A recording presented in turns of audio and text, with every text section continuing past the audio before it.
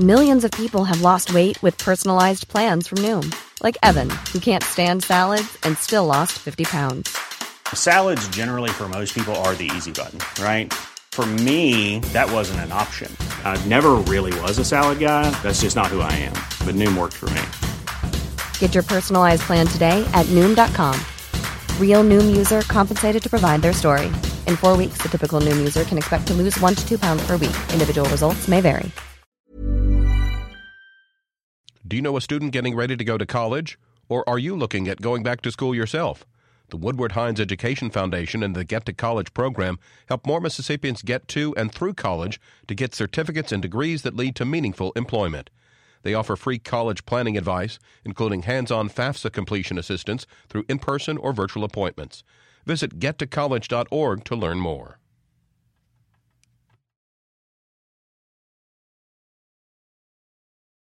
Audiobooks and Square Books in Oxford, an independent bookstore offering more than 100,000 audiobooks, including New York Times bestsellers and bookseller recommendations. More at Libro.fm.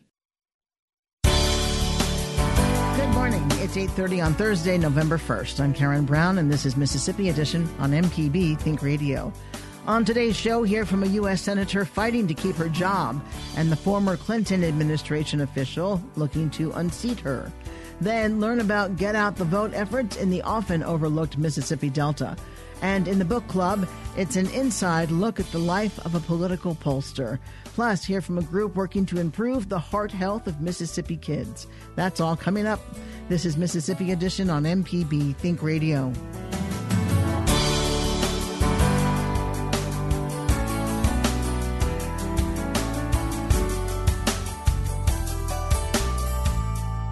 Mississippi voters head to the polls Tuesday to cast their ballots in a series of statewide, regional, and local elections. The highest profile race is the special election to see who will permanently replace retired U.S. Senator Thad Cochran. Cindy Hyde-Smith was appointed by Governor Phil Bryant to fill the seat temporarily. She'll face former U.S. Agriculture Secretary Mike Espy, State Senator Chris McDaniel, and former military intelligence officer Toby Bartee. We heard yesterday from Bartee and McDaniel. Senator Cindy Hyde-Smith is the former state agriculture commissioner. She has been vocal in her support of President Donald Trump and in turn was supported by him at a recent campaign event in Mississippi. Though the special election is technically nonpartisan, Hyde-Smith is a Republican and has been since she ran for the agriculture post. But she served for many years in the state legislature as a Democrat, a point frequently mentioned by McDaniel. Cindy Hyde-Smith spoke with MPB's Ashley Norwood. Well, many years ago, everybody in this state was a Democrat. It was just when I ran for public office, everybody in the courthouse was a Democrat, but the Democratic Party was different 20-something years ago, too. And, my voting record just stands for itself. I came from a small town, working parents. We lived on a budget and continue to do that. And, I'm as conservative as anybody that has ever served in the state Senate. So the voting record really proves that is real nonsense when they say that I'm not. And, when I ran for the Commissioner of Agriculture's position the first time, I ran against two lifelong Republicans, and I beat them both without a runoff. So that says a whole lot right there. So you've been able to serve in the U.S. Senate seat for some time now. Talk about that experience, what it's been like, and if elected, to continue to serve. What will be some of your main focuses? Well, I tell everybody I'm here for two reasons, and that's jobs in the economy and less regulations. We just need an atmosphere in Mississippi that fosters economic development and the opportunity for a job and people to follow their dreams and not have to leave the state. And that is my number one focus. That's my number one desire, my number one goal, is everybody deserves the dignity of a good job. And, when you have the tax cuts and when you have the expansion and the economy growing like it is and the unemployment rate so low right now, we are prospering. And so that is a very good position to be in. President Trump did come out in support of you. It was a big event in South Haven. And one thing he said, a vote for Cindy Hyde-Smith is a vote for Trump. So going forward, will you always vote in favor of President Trump? Well, this isn't really about endorsements. It's not really about, let's stick together. It's about doing the right thing. And I believe he is doing the right thing, and the economy shows that. Now, he is a very unconventional president, no doubt. But, he's helped us so much, and even with the tariffs and the trade, he said, Cindy, I am sick and tired of our farmers and ranchers being ripped off for trade agreements that are not fair to the United States. So I am extremely proud of him for going back to renegotiate those things that we will get fair trade, because we just want fair trade, we want free trade. And, Mississippi, agriculture is the number one industry. 1 out of every 4 jobs is related to agriculture in Mississippi, so that's very important. And with the automobile industry, his position is he's very good with the economy. He's very good at being able to identify where it is unfair trade practices that we're involved in.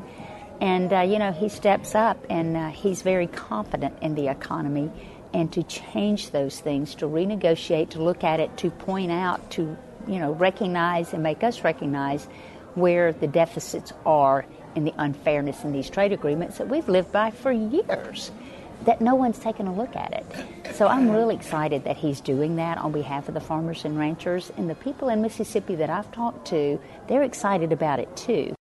Republican Senator Cindy Hyde-Smith.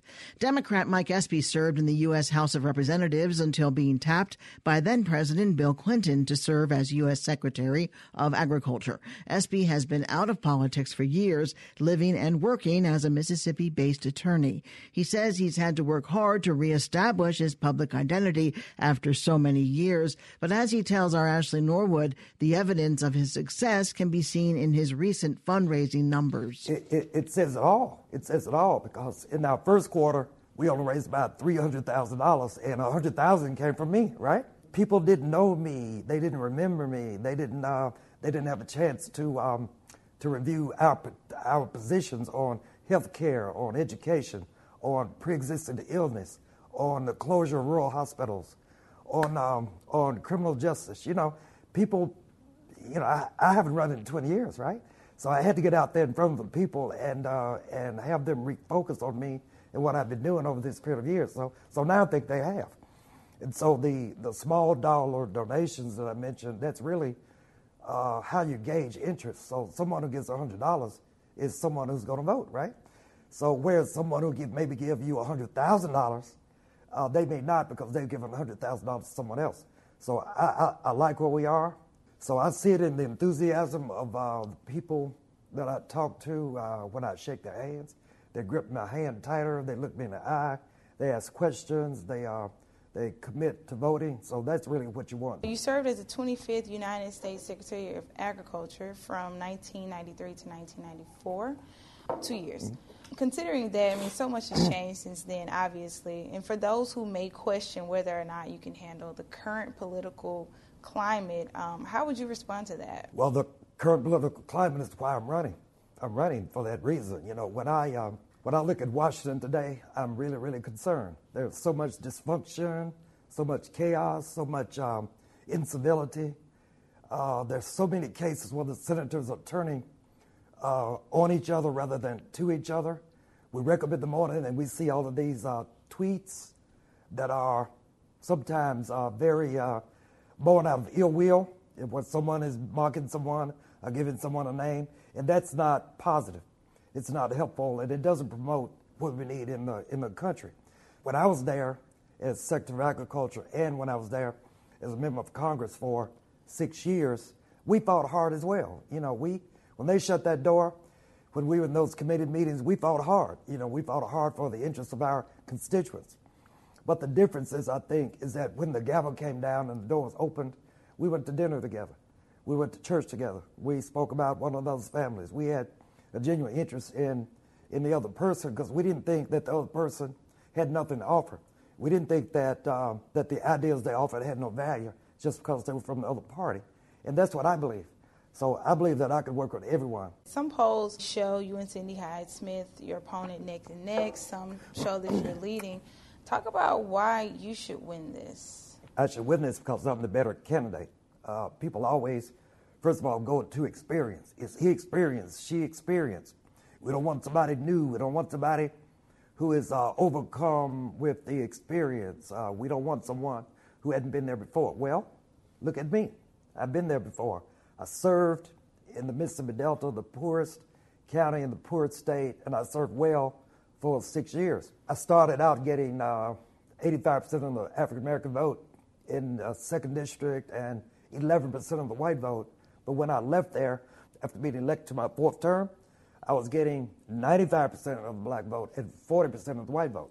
So why is that? Why would that be such a difference when Mississippi is so racially polarized? The difference is service. The difference is someone who doesn't care what race you are, what party you are, or your sexual orientation, or your religion, or your party. I don't care. I care about serving them just as I did those 6 years, and I want to serve them in the U.S. Senate. Democrat and former Agriculture Secretary Mike Espy. Espy and Hyde-Smith are on the ballot Tuesday, along with Republican Chris McDaniel and Democrat Toby Bartee. For much more on this race and the race between Republican Senator Roger Wicker and his Democratic challenger David Berria, tune into a special At Issue. That's Friday night on MPB TV. Coming up, learn about Get Out the Vote efforts in the often overlooked Mississippi Delta. This is Mississippi Edition on MPB Think Radio. We've got a big election. I am committed. We believe that this is going to be a movement. I am passionate. They're going to say we can't win. I am asking you to stand with me. On November 6th, the campaigning ends. Who will win and what will it mean for the country? Find out with live election night results and analysis from around the U.S. Critical elections, essential coverage. NPR News. Coverage begins at 7 p.m. only on MPB Think Radio. This is Mississippi Edition on MPB Think Radio. I'm Karen Brown. With midterm elections less than a week away, people in Mississippi Delta counties are working on foot and online to increase voter turnout. Jara Buhill is founder of the Mississippi's Workers Center for Human Rights. She tells MPB's Alexandra Watts that to her, anything less than full participation is considered low voter turnout. I think generally we can say that turnout has always been much lower than it should be, and that it's lower than the voting age population. And so there's tremendous apathy, and there is a need to really focus on Deep South states in terms of getting people involved. Compared to other areas of Mississippi, how does the Delta region kind of fare in terms of voter turnout? Generally, where you find areas where there is extreme poverty and lack of opportunity, and also false promises that continue to be made to people and not kept, I think you're going to see a low turnout and low participation in terms of engagement. I have not done the research to see how that's measured from place to place. And what are some of the biggest problems that you see, at least in the Delta area, with getting people to vote? Do you see people who just aren't registered or people who may not be informed? I think it's a combination. I think there are still scores and scores, hundreds of people who are not registered. I think there are access issues in terms of transportation. There are issues in terms of the types of jobs that many people find themselves in, low-wage jobs, where they have very little power, and sometimes there's a fear in terms of taking off work and not being compensated because there's no real paid leave across many of these systems. Many workers work in temporary jobs where they don't have benefits and they don't have any freedom of movement, during the day. And I also think that there are still a number of laws that continue to be broken. I think that there are people who are still intimidated at the polls and discouraged at the polls. Sometimes they are illegally purged from the rolls, and when they go to try to vote, they're told that their names are no longer on the list, and that's very frustrating. If they have to fill out a paper ballot, and there's some literacy challenges, then that could be a problem as well. So for this midterm election, how are you engaging people? Is it a lot of going door to door and canvassing? Is it a social media outreach? How are you trying to reach people? It's a combination of those things. It is, of course, in this age, in this day and age, there's a lot going on with social media. There's a lot of Facebook activity. Folks are taking to Twitter.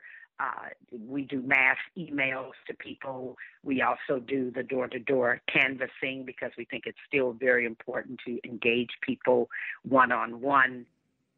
Jeriba Hill is founder of the Mississippi's Workers Center for Human Rights, and she spoke with Alexandra Watts. Coming up, it's an inside look at the life of a political pollster in this week's book club. This is Mississippi Edition on MPB Think Radio. Temperatures are falling, so that means car tire pressures are falling. How often do you think about your tires? The tread depth, rotating them, the wear pattern, air versus nitrogen? Tires will be our topic on the next AutoCorrect today at 10 a.m. on MPB Think Radio and on the internet at mpbonline.org.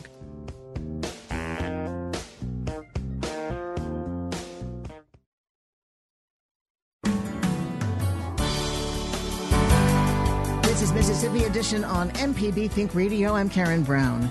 Elections are on the mind here in Mississippi, so we're focusing this week's book club on the chief pollster at CBS News.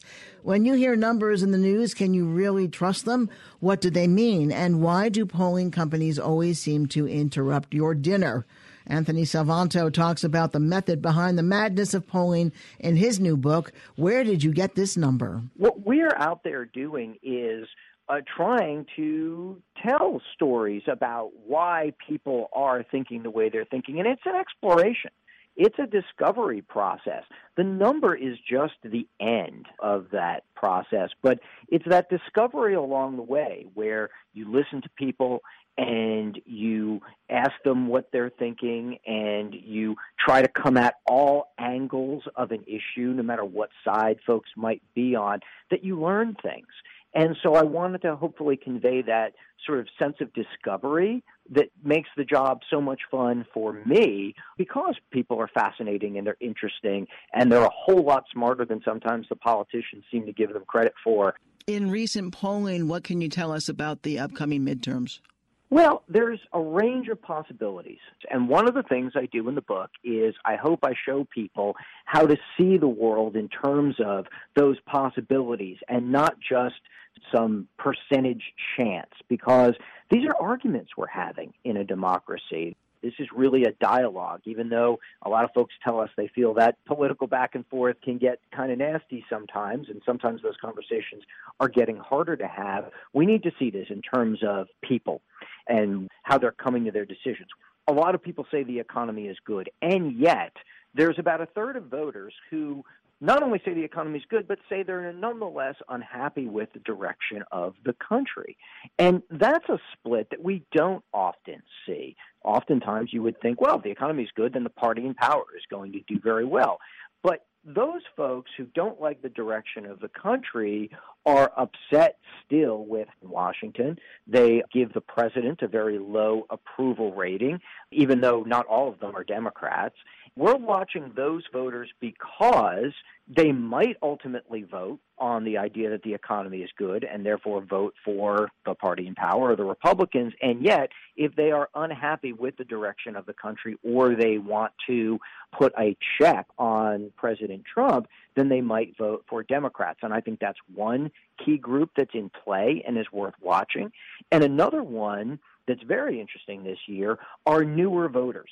People, not necessarily just people who've newly registered, but also people who typically sit out a midterm. They might vote in a presidential, but in these off years, these congressional, state elections, they're not always tuned in. Well, this year we see many more of them tuned in. Last I pegged it, it was around 15 to 20% of all voters. That can be substantial if they all show up. And I think that's going to be one of the big things for everybody to watch. Folks who are answering our polls and telling us, yeah, this year I'm going to vote. I don't normally, but this year I am. If they show up, that will probably advantage the Democrats. They say they're leaning Democrat, these folks, and yet they're not habitual voters. Pollsters got it wrong in 2016. Why did that happen? Donald Trump wasn't supposed to win the presidency, according to the pollsters. I have to reckon with that widespread perception. Why is it that people think the polls were wrong? One reason is that too often we as pollsters, and sometimes as people read the polls, just look at the leader and assume that we're predicting a winner. And I often want to emphasize that, especially in close races, and especially in races where the polity is having this heated argument, and there are undecided people, that just because somebody is up by a point or two, or even three, doesn't mean they're going to win. It means that they have a little bit more support at the moment, but there's still a range of possibilities in play. And I do think that often in 2016, too many folks just looked at the fact that in some spots, at some periods, Hillary Clinton had this sometimes slight lead, and yet that wasn't a secure lead. Things can change. And so what we as pollsters need to do more of is go to the specific places that this will decide or swing the election. Wasn't enough polling in 2016 in places like Wisconsin or Michigan, places that now President Trump flipped. And that's where the story was. And not just doing national polls, because it's not a national election. It's state by state. Where did you get this number, A Pollster's Guide to Making Sense of the World? And we've been speaking with its author, Anthony Salvanto. Thank you, Anthony. I enjoyed it so much. Thank you, Karen. Thank you for having me. Coming up, hear from a group working to improve the heart health of Mississippi kids. This is Mississippi Edition on MPB Think Radio. This week on a special At Issue, both of Mississippi's U.S. Senate seats are up for re-election. In the general election, State Representative David Beria is vying to unseat incumbent Senator Roger Wicker. In Mississippi, it's time for change. There's also a special election to fill the remaining term of Senator Thad Cochran's seat. The Second Amendment rights is very important to me. We got to make sure that we can stop this brain drain. I don't believe government should micromanage our lives. The issues of substance aren't being discussed. Friday at 7:30 p.m. on MPB TV. This is Mississippi Edition on MPB Think Radio. A national health advocacy organization is working to improve the heart health of Mississippi youth. The American Heart Association is celebrating 40 years working on child health in schools with the new Kids Heart Challenge. Advocates say physical education in schools, access to healthy foods, and resources like CPR help improve child well-being. Liz Young is the youth marketing director for the American Heart Association. As we continue our coverage on the state of obesity, she tells us how the program is battling to improve student health. We looked at expanding our program, being more inclusive, to bring in the whole child. That's super important to us at the American Heart Association, that we focus not only on the physical health, but now putting a lot of emphasis on the emotional and mental health of our children. How long has the American Heart Association been in schools? And is it literally in schools? Yes. This is our 40th year in schools across the nation. We have over 36,000 schools that usually participate with us annually. And yes, we go to schools and they accept our program if they want to do it. So not every school has to do it or does it, but we would like every school to do it. Is this primarily elementary school students? We have a program for elementary. We have the American Heart Challenge for our high school and middle school. We have lots of different opportunities for them as well. We have this year a new thing called the Warrior, which is kind of like an obstacle course that they can do through their PE program or even just as an activity, as well as we have a dance component this year. So it's very flexible to allow the school to choose when they want to do it and how they want to do it and what works best. And I kind of work as a resource for them, as a support system for them to help them implement it. I will come do a heart-healthy presentation for their students, really whatever works best for that school. Mississippi is one of the leading states for childhood obesity. Does the American Heart Association take on that challenge? Is that incorporated into the Heart Challenge, the New Kids Heart Challenge?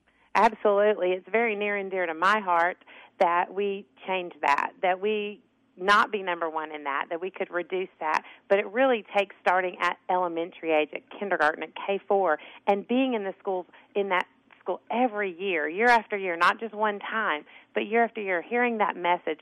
Our message is always the same. We just present it in a different way. You know, the 5 things that we explain to children of eating healthy and exercising, avoiding tobacco, getting their drinking water instead of a sugary beverage and reducing sodium is always the same. It's just we find new and fun ways to continue to present it to them. Is there a website where parents and others can see information about the New Kids Heart Challenge? Yeah, absolutely. It's www.heart.org/Kids Heart Challenge. Liz Young is the Youth Market Director for the American Heart Association. Liz, thank you so much. Karen, thank you. Coming up at 9 o'clock, it's Creature Comforts. Then at 10, it's MPB's all-new show, AutoCorrect. And at 11, stay tuned for Southern Remedy Kids and Teens. We want to hear from you. Let us know what you think about a story or send us a news tip by visiting MPB News on Facebook and Twitter. I'm Karen Brown. Join us again tomorrow morning at 8:30 for the next Mississippi edition, only on MPB Think Radio.